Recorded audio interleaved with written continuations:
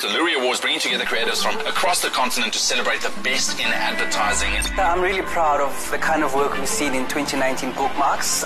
This is about recognizing digital work. Award goes to the IAB Benchmarking of Digital Excellence Series. And the winner is... How to Win. I think it was an incredibly thorough process. That's the way it feels. A podcast hosted by Nick Hammond and Johan Schweller. Welcome to the podcast. I'm Nick Hammond. I've got a background in broadcast media. I'm here to mediate today's conversation. And I'm joined by Johan Schweller, an industry expert and creative director at TBWA. Before we get into anything, a huge thank you to Mark One for coming on board and sponsoring today's podcast. Mark One is many things: an award-winning full-suite digital marketing business, a cutting-edge content producer, a data-driven programmatic buyer, an innovative strategic partner, a technology consultancy. But before they are any of these things, they are people. People who've made it their mission to understand their clients and their business. People who constantly learn, train, and retrain to make sure they are the leading edge. People who time and time again have shown that they can not only meet their clients' objectives, but surpass them. Check them out at mark1.co.za. All right, let's get to the podcast. The IAB Benchmarking of Digital Excellence Series. How to Win. Welcome to today's podcast. In the episode today, we're here to talk about what awards mean to clients. And we've got two amazing guests joining myself and Johan. One is a former boss of mine, Justine Cullinan. She's currently the head of marketing at Mezzanine. And Kensi Nobanda, a group executive for marketing and corporate affairs at Nedbank. All right, welcome back to the Work That Wins podcast. It's a series hosted by myself, Nick Hammond, and Johan Schweller, creative director at TBWA. We're here to talk today about what awards means to clients. We've got two fantastic, phenomenal women with us, Kensani Nobanda and Justine Cullinan. Ladies, thank you both so much for doing this. And we'd kind of thought, myself and Johan, as a way of getting into just becoming familiar with each other, let's talk a little bit about our own careers. Maybe, Kensi, if we start with you, some of the highlights and some of the things that have mattered most to you and things that you've been most proud of when it comes to awards, but, you know, the broader question of what you do as well. Yeah. So I've worked, I think maybe what I'm proud of is I've worked across many industries. I've worked from margarine to alcohol to banking now. So, you know, I feel like I've sold everything. I've worked across a number of markets. Probably my favorite job was when I looked after Africa, Middle East and Turkey for Unilever, the skin portfolio, which was a lot of brands. And I mean, there's a lot of things I can say I'm proud of. I mean, one of them, you know, you talk about awards. One of them was when we won the best launch of any brand in the Middle East when we launched Pond's. We gained 10% market share. And we got a lot of awards for both just the achievement from a marketing perspective, but also from a creative perspective. So, yeah, I mean, I think there's a lot of work that I could say just in that sphere that I've been proud of, but that probably is one of my highlights. I mean, Justine, aside from working with me, what would some of the highlights of your career? Complete highlight of my career, working with you. Like many marketers, I started in an agency, and I'm very proud of that fact. It taught me a lot. I think it equips you very well to work on that side of the table. 7.5 years of my career are 5FM years, and that's just a privilege. You know, every single day you come to work and you think, I'm shaping the reality that people live their lives inside. If I shake the chain in 10 minutes, millions of people will feel it. And that's a real privilege to work in that media environment. I've worked in fashion. I've worked for the organization that we have to thank for the science of marketing, which is Coca-Cola. I think that's Unilever, but you know. That's 178 years later, yeah. And yeah, I guess I'm proud of a lot of things. I think one of the highlights of my career was definitely winning the L Boss of the Year award. And the reason that that particularly was a highlight for me is because you have to be nominated, and I somehow was nominated by a DJ, which is a remarkable achievement because it wasn't you. Yes, it wasn't you, just so we all know. It definitely wasn't Nick Hammond, everyone. But yeah, to get a DJ to do something outside of something that benefits them directly is quite remarkable. So that's why I mentioned it as an achievement. So I think, just to get straight into the main subject line, I think the broader question that I want to pose to you guys is are awards important? I mean, if you look at 5FM, they've done some phenomenal creative work. So you've got Lonely Finger, if you really want to go back in the annuals. I don't know if that was in your time specifically or not. More recently, I was trying to look at your LinkedIn and kind of cross-reference the campaign periods in my head, but Lonely Finger and Youngblood 5 was the other one that I distinctly remember. And And from your side, Kenzie, the kind of Kiona stuff that was more recent that I personally thought was phenomenal work. Do these things matter? We all in the agency side kind of, raise our glasses and go hurrah. But from a client's perspective, is that important? I think so. So whilst obviously as a marketeer, I need marketing that's effective, I also need it to be interesting. And I think it's because if you look at, I can't remember what the stat is, but if you look at the amount of work that's actually been ignored on TV, if you're not creative enough, if you're not interesting enough, actually you're just wasting your business's money. So for me, obviously, awards are an indication of how creative and interesting that work is. So they absolutely matter. And in fact, we can get quite competitive as marketeers in terms of, the sort of awards we're getting and all of that. For me, I think where they become problematic is if they matter more than the success of the business, which I think we see with a lot of agencies who are more worried about getting the Cannes Award, all of that. But, my business is not doing well, guys. Can we have that conversation, That for me is problematic. Or when agencies create something, to flight on 5FM at 2 a.m, just so you can put it in an awards show, that's problematic for me. Because actually, I think another stat that I know of is that creative work drives business growth. And obviously creative work gets awarded. So absolutely agencies should be challenging and pushing and driving creative work to win awards. But we also know creative work matters in the success of a business. So for me, they do. Yeah, so I'm very much in agreement with Kinsani. I think that brave creative work is the lifeblood of fantastic marketing. Awards don't matter all that much. So they're nice from a morale boost perspective and from a team combination perspective, because there's always going to be friction between agencies and clients. And I think that can be very positive, and it can push for brave work. And sometimes awards bring those two parties together. But the client doesn't care about the award.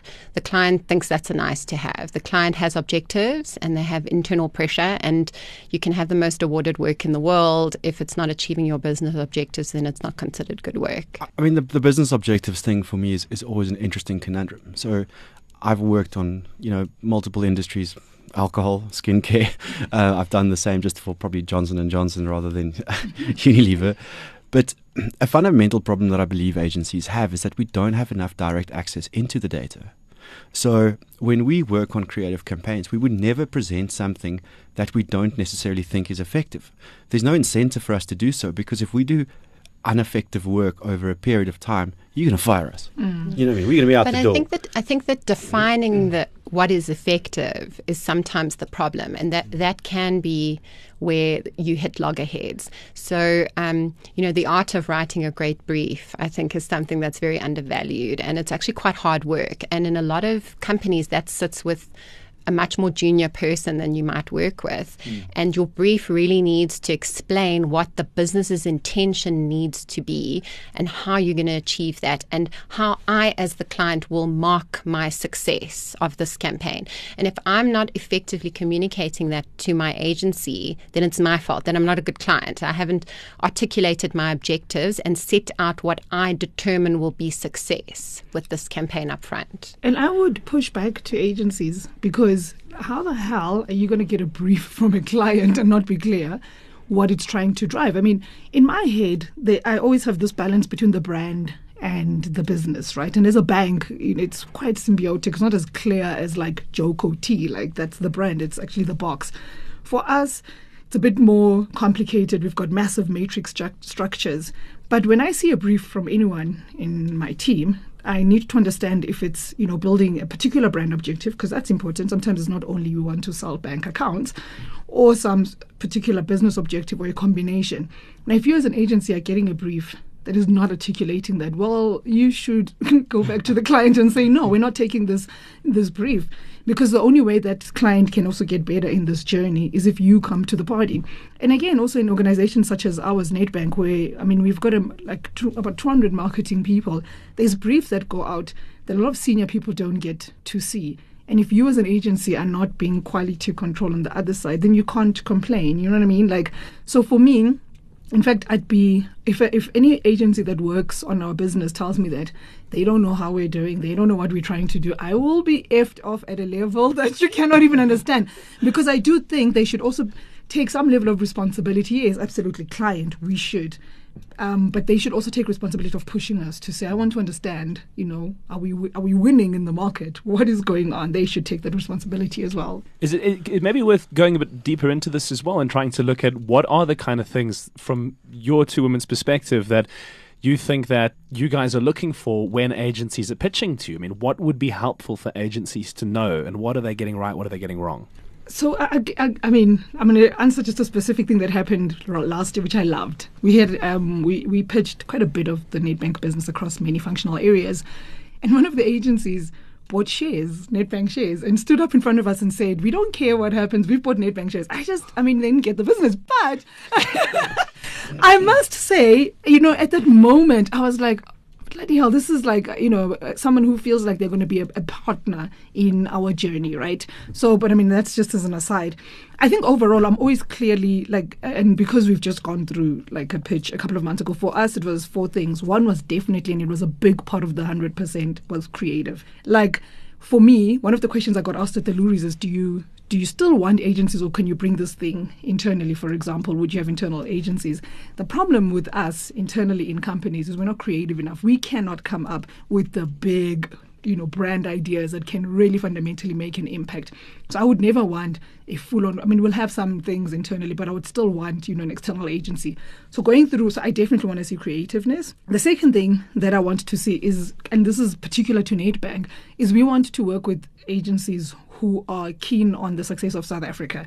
So we actually, so not just from a transformation perspective, which is important, but also from what we call the environment perspective. How interested are you in the success of this country, and what do you do in that context? And then we also then look at the billing piece of it, right? But it's not, and even again on the billing piece, I'm not seeing agencies walk in and tell me that my success in terms of my money is going to be linked to your success in terms of your business. I'm not seeing any of them do that.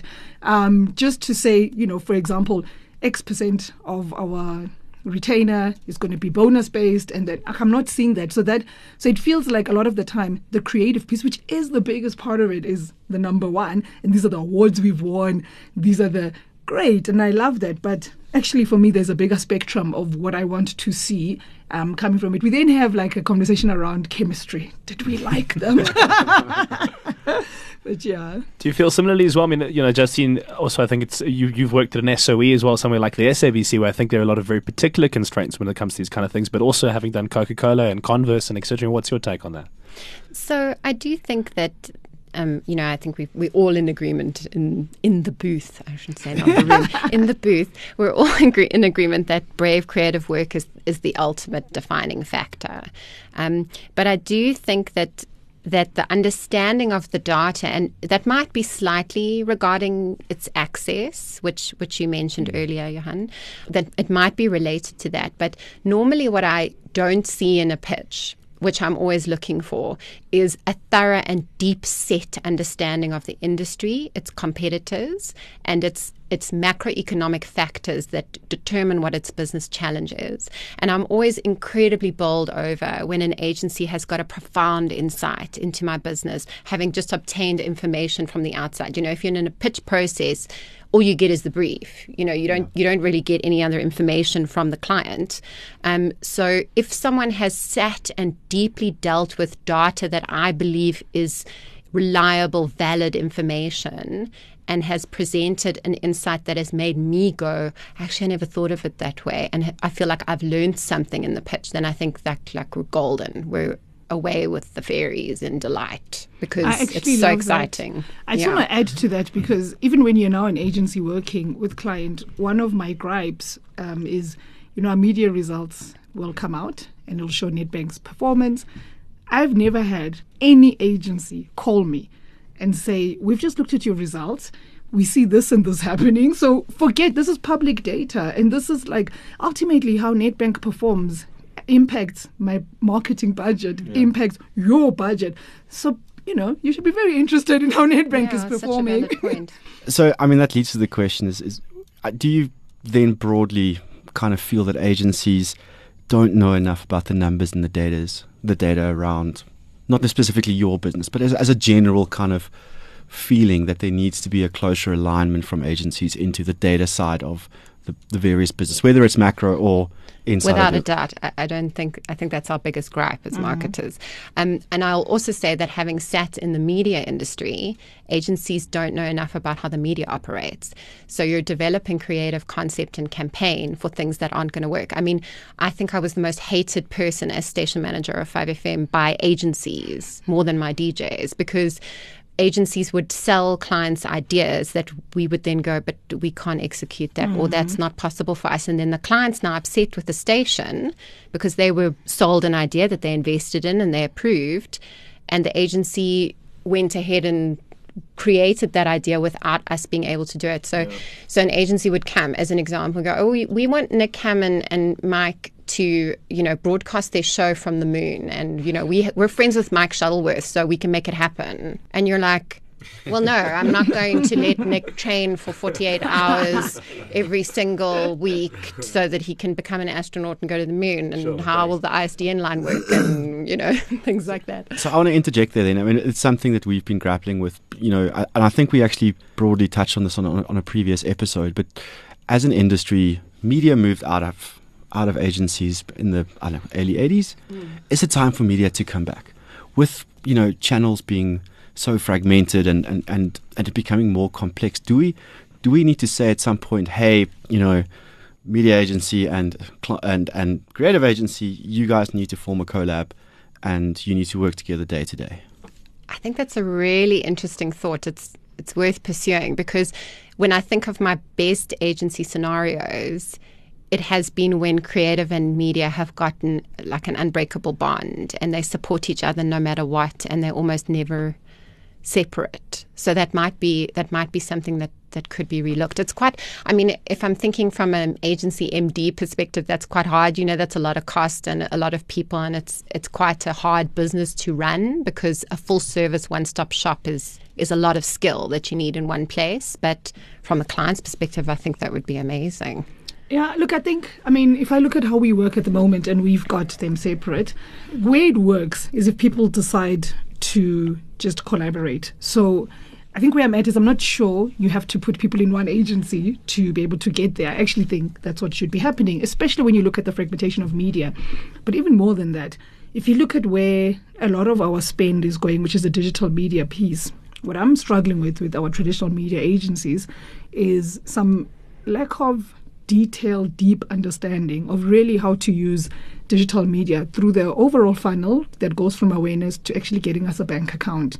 I would then worry about putting media into a creative agency, or, it would, because I see just from a media agency perspective some of the things that we're grappling with. I think more than anything else, it's about how do you get a group of people to actually deliver to the brief that you require, who might be in different agencies. It sounds easy, and it's not. It's actually fundamentally where I think some people are great marketeers. They're able to get, out of a different combination of people. So I wouldn't, That's 100% true. My worst scenario was managing 14 agencies and feeling like I was the teacher in the creche going, okay, Johan, be nice to Nick.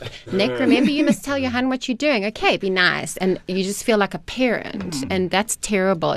You're right. A really great marketer can create and facilitate collaboration. Yeah. Because ultimately you are competing for the same piece of the pie, which is difficult. Which brings me to a kind of different question. A lot of the kind of conversations that I've heard kind of more in the general chatter, the late night drink at the bar at Lurie's Judging kind of stuff. And also just in the researching of this podcast, there's a lot of small startup agencies that don't get a seat at the table. Now, you guys have both, represented fairly substantial brands over the years. And the agencies that you've worked with has been the traditional big players. The question that I think a lot of the audience wants to hear is, if you are a 15, 20-man shop, how do you get into the door? That's a horrible question, because the answer is horrendous, and I'll say it. This is mostly because of procurement. So in my big corporate jobs where there are lots of agencies involved and very big budgets, which is not all my jobs, just some of them. This is related to what paperwork you can provide that's going to comply with a global head office's requirement of what agency you're allowed to choose. And a small agency can often not secure that. They can't compete with that. Because there's not a massive global network of other suppliers and other support that you can get. there are going to be problems with BBEE accreditation because they might only have 15 people in the company. There's all sorts of challenges like that. That's a paperwork challenge a lot of the time. So we're lucky. I mean, I'm lucky because ultimately what I always say to procurement is your job is to help me and my marketing teams become successful. So we've got a big, through the line agency, Joe Public, fantastic agency. But what we then did is we've actually onboarded 3 very much smaller agencies that we've committed a certain amount of work that we're going to give. I think for me it's because I also look at the role that Nedbank plays in society as being quite important around really making an impact and changing people's lives, which is how we got to these 3 small agencies. And it was not an easy discussion initially with Joe Public. They were like, but what are these guys going to be doing? Isn't that our business? And but they then came to the party because, by the way, we're lucky that we work with an agency that has, from a purpose perspective, the same sort of thinking that we do. So then they understood it. So that's how we were able to get 3 quite small agencies that we hope will grow in future, and they might even dump us for another bank because they're much bigger, and that's great because actually that's what I'd love to see. So we're fortunate that we don't have, ultimately Nedbank head office is 135 Rivonia in Centron, you know what I mean? So we make those decisions. And funny enough, even when we're pitching last year, and the whole thing about being in a big agency network was actually neither here or there. Like for me, it was like, nah, that's fine. Like if it is, that's great. If it's not, also fine. Yeah.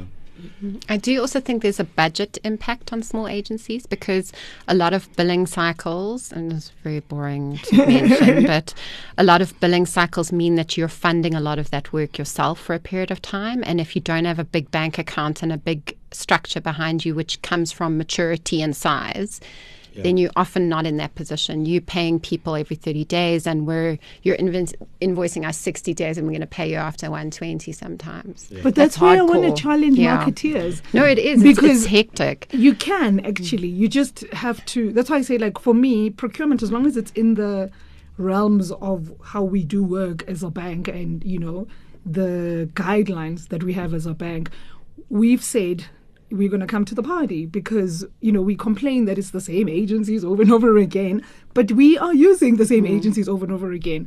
And for me, especially I get it in situations like Unilever, that was literally my problem. Global. Unilever, it's often global. You've got this big, agency. What else can you do? Maybe you're below the line agencies you can play with and all of that. But I think, especially for marketeers who have a control of the type of agencies that they can work with and stuff, I would challenge them to say, how do we grow more homegrown, smaller South African agencies? And that's actually more fun when you've got a smaller budget because then you have more choice and flexibility. So I often think to myself that I could do more with my 5FM marketing budget in a year because I could make so many more empowering decisions and use much smaller, more competitively priced agencies on smaller jobs and things like that.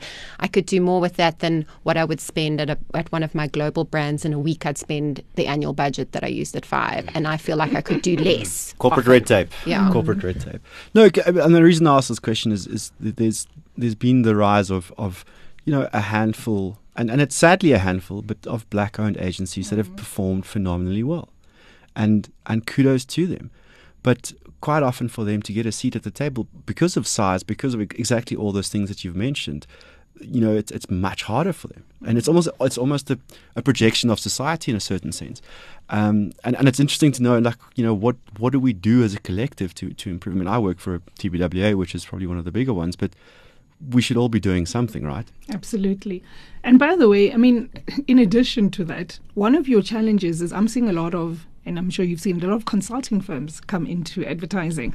And, we spoke about this whole thing of knowing my numbers, knowing my business. The thing about them, because they know how to sell and package and link it directly to a business result, when they come into advertising, they bring a very different mindset. Just absolutely feels like these are people who've gone into depth with the numbers. They understand your business. Yeah.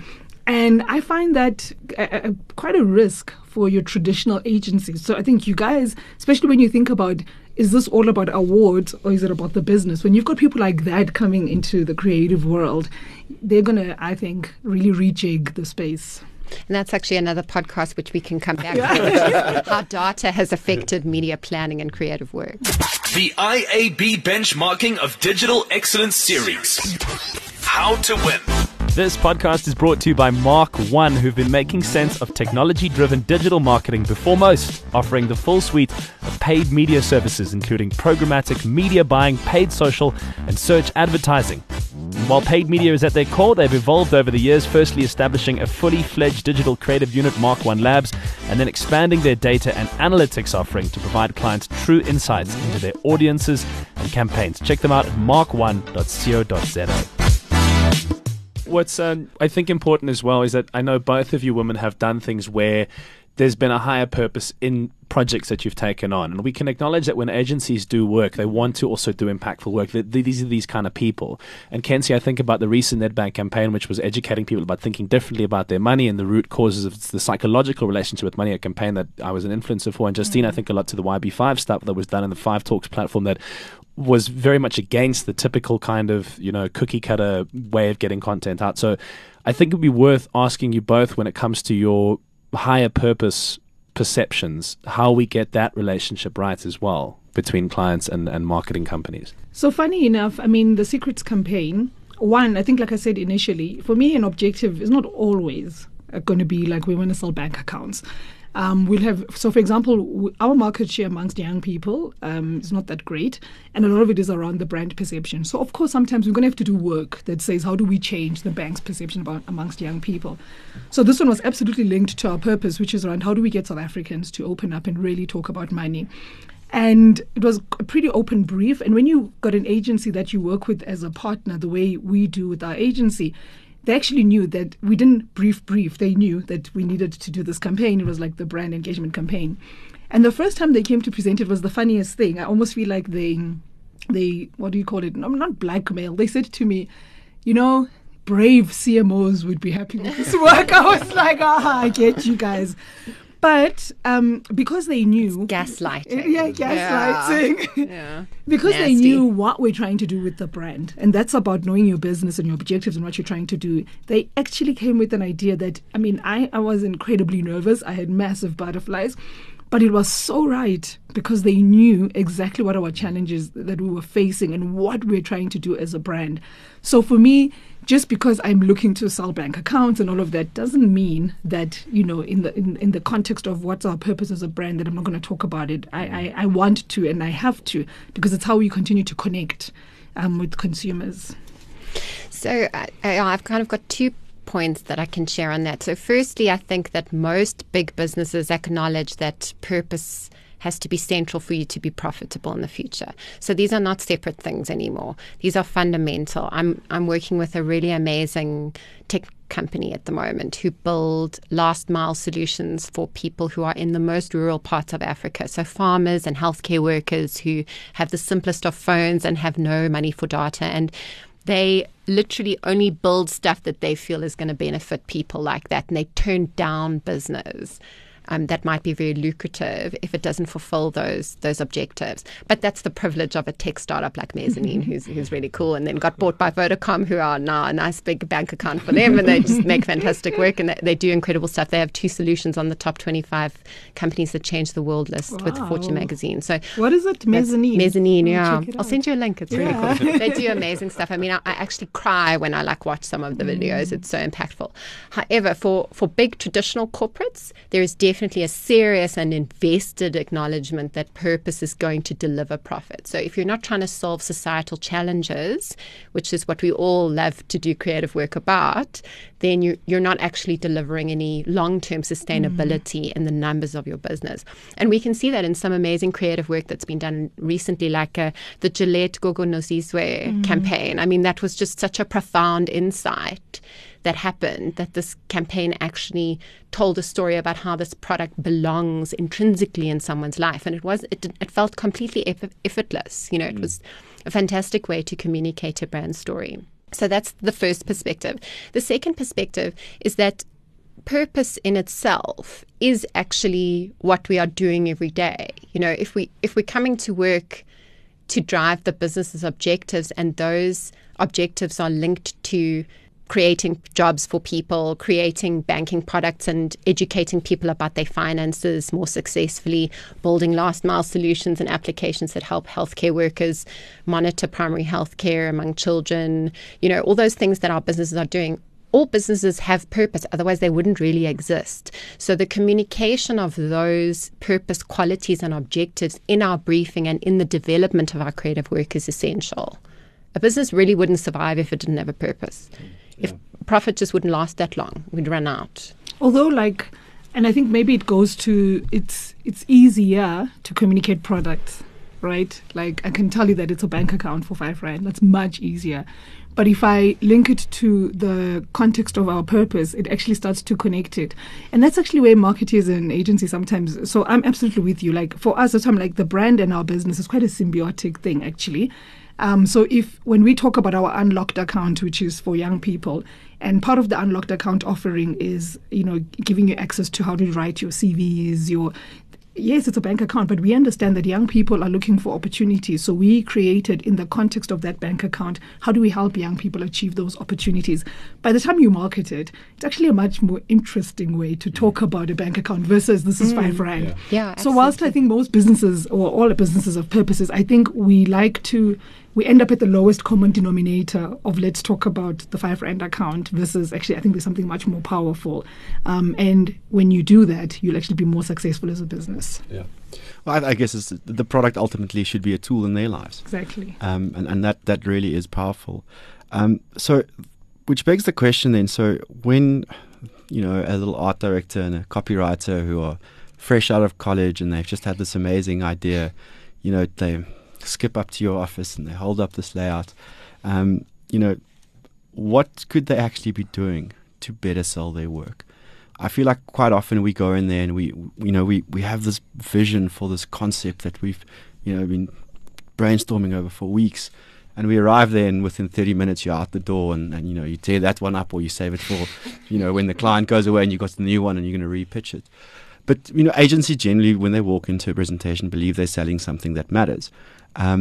Quite often the clients don't agree. What could agencies do better? And what have you seen in your kind of past careers that would allow us to better sell in our work or better inform you to buy what we believe we are selling? I don't think it'll surprise you, obviously, that it is linked to, what we're trying to achieve as a business. So that won't surprise you, right? But what I've found over time in marketing and in agencies actually is that we've lost the art of creative strategies or comm strategies, where before you even get to the creative, your heart is already pumping because you're like, the space is so beautiful. And I've seen it less and less with agencies where you just go straight from, I want to sell bank account, here's the idea. And it's like, okay, wait, like how do you show a big understanding of the macro environment, the consumer, so by the time you get to the idea, I'm sold actually. Because not only have you answered my brand and business objective, you've actually told me exactly why you think this will work because of this consumer context, because of this South African context. So I find a lot of things go straight from, like, we just get shown a creative idea and it's like, well, that's cold, So the art of just like a really good comms and creative strategy, I find we've actually lost that in a lot of agencies that I've worked with. So I like a sense of empathy. I need to feel like you really understand what my challenge is and you're going to help me fix this. Because as a marketer in a business, often it's you against the business. Finance doesn't like you because you spend money. Your bosses think you must fix everything. If there's no toilet paper in the bathroom, people come to marketing. So my agency has to be my number one partner to help me fix things. And that level of empathy is deep. It needs to be in every presentation I see. I must feel like you truly are trying to achieve something that's going to make my life easier in this business, because I'm the one that has to pick up your strategy and clout everyone out to win so we can do it. It doesn't normally end with one person, particularly if you have a large organization with a lot of marketers. You've got a gate process, you've got an approval process, you've got many other people, and I have to be strong enough in my belief that partnership is so rock solid that I'm not going to look like an idiot if I run around my building trying to win this battle so we can do it, and it's definitely going to work. So that's the first thing, is empathy. The second thing is, if I feel like this work is for your own edification and enjoyment and all you want is an award out of it, it just rubs me up the wrong way. And I think I've worked with most agencies in South Africa now, and I have a pretty good reputation, but I know that every single person I've worked with will say that I'm tough, I'm pretty hardcore, I run a tight ship, and I take that as a compliment because I'm not going to let people get away with stuff. If I feel like you don't get why we're here and why we're doing this, and this is so that you can use my budget to win your awards and get drunk on your Lurie weekend when I'm trying to get something out of you and you're not in the office for 2 weeks, then I'm not cool with that. That's not going to happen. Shame you had to go to Cannes while we were all here in the office, but we need that stuff to happen. I've got 2 questions, but I'll keep the second one because the first one's a little bit more serious.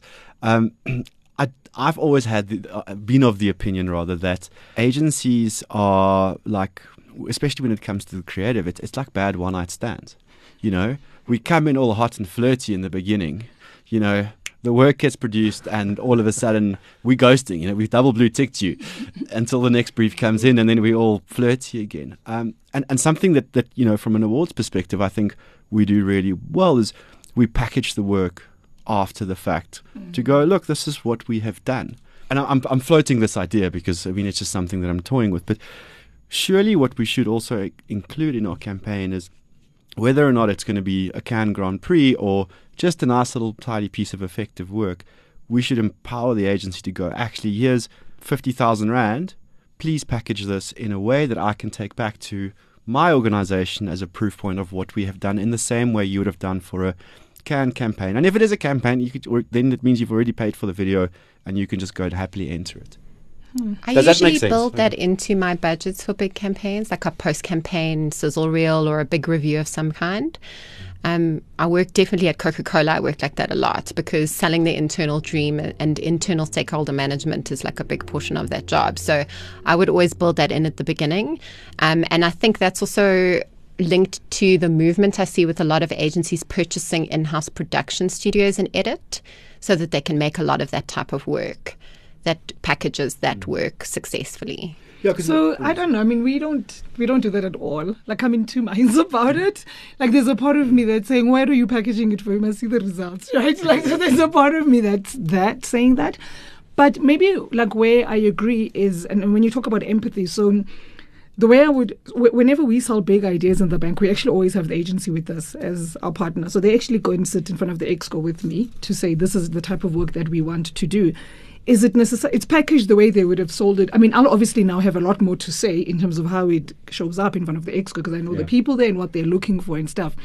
We always do a post-campaign review, but it's not necessarily, and maybe something to think about for myself, it's not necessarily to say we did great work, you know what I mean? Because I always feel that should be in the results themselves. But it is something, to think about. I would struggle because it would depend on the budget. I'll be like, you want to spend 50 grand on what? So I'd have all these problems in my head.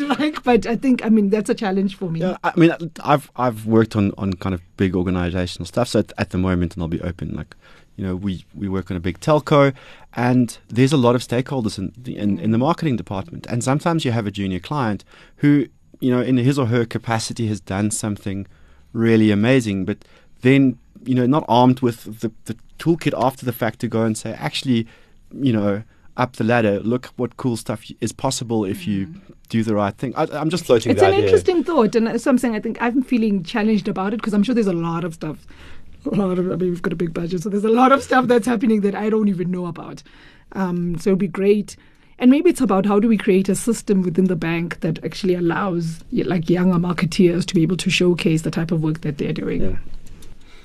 And then I think just as a sort of closing point, something that I'd like to know from both of you, if we look at awards and just things that have been submitted as campaigns of the last couple of years, what sticks out for you as your favorite? It didn't have to have won, and it doesn't also have to be from an agency or a company that you were working for, but I imagine it might be. Yeah, work. I'll stick to work that's not my work because that's a bit more PC, I guess. So there's 2 campaigns that I've really enjoyed over the last couple of years. The first is the Kalula Travel Hater campaign. I just think that the way that they led that campaign as fire starters was so intelligent. It really caused a ruckus. And then, of course, their online video content was just spectacular. It was really high quality, well put together. And I think it's a brave client who can allow people to take a slightly negative tone. Normally in a brief, you're saying to people, we must be positive and upbeat. I want smiling people. I want happiness. I want joy. Everyone must love my product. Whereas there, they allowed people to lead with bad feelings and negative tone in order to sort of reflect or throw a light board onto what they did as a campaign.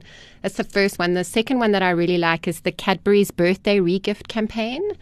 Very, very, very cool idea. And that whole office style of shooting really appeals to me because you can do that fairly affordably. You don't have to fly the crew to Mauritius to do, cloud replacement and complex expensive stuff like that. They had a tiny little budget for that campaign, and they did an amazing job of trying to facilitate the sense of joy, which is their territory that they own as Cadbury, and making that at home, particularly in a South African context. And the way they executed it was so much something that everyone could associate with, that feeling of like getting a present and now I have to give it back. Like, what do you mean? We all have received something in our lives, and then imagine now someone says to you, you must give it back. I thought that was a very human insight that didn't rely on a particular group or niche or segment of people to try and understand it. So I'd say one of my favorites at the Lourie's probably about 3 years ago was actually from Lebanon, and it was on their Lotto, whatever their Lotto there is called. And I love campaigns that are based on a real consumer insight, because I think that's where you really create something magical. So the whole thing was, obviously people think black cats are bad luck. So they ran this entire campaign saying, we've removed all the black cats from Lebanon and sent them to Japan, where they think black cats are good luck. And the whole thing was about so that people would think, bloody hell, we can play the Lotto this weekend because there's no black cats. And for me, I love the real insight. It got so much publicity, and all of that. And when they looked at the numbers in terms of how it actually performed from a Lotto sales perspective, it did really well. To the extent where, once I was talking to the CEO of Lotto, and I was like, don't tell me about I'm going to buy a house when I get a Lotto. I get that, right? But go to something much more deeper, which is what I loved about that campaign.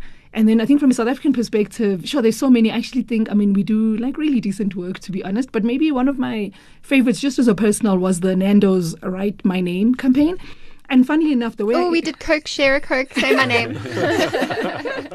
The way I interacted with it was funny because I missed it until I was reading a newspaper and I saw all these red things and I was like, what the hell is going on? So I said to a friend of mine, I don't know what the hell went on with the Sunday newspaper. For me, that's also quite powerful, right? And also based on quite a really good consumer insight around, well, my name's my name and it's important. Why does it have a red thing under it and stuff?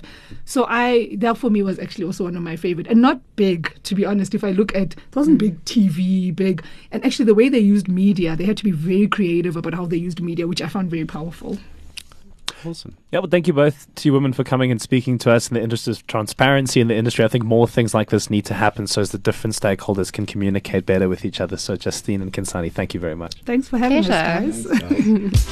Today's podcast was brought to you by Mark One. Mark One has been making sense of technology-driven digital marketing before most, offering the full suite of paid media services, including programmatic media buying, paid social, and search advertising. And as they've spent over a decade in digital, they've become experts in ad tech and also offer strategic and technology consulting solutions to businesses where they help audit and deploy the most cutting-edge ad tech and MarTech tools available globally. Hi, I'm Paula Hulley, CEO of the Interactive Advertising Bureau South Africa, and this is the IABSA podcast, where we share smart, actionable, and motivating insights from today's foremost digital leaders to help you make better digital decisions through our connected culture and access to experts and expertise, both from across our local network of over 150 member companies, including agencies, brands, publishers, education, and technical specialists, as well as our IAB Global Network in 47 countries around the world. We hope the conversations and stories you hear help you build best business practice and transform your digital marketing. In our first series, we are speaking about benchmarking digital excellence. Our launch episode looks at insights on how to win in digital, starting off with our very own Bookmark Awards as the benchmark for digital excellence.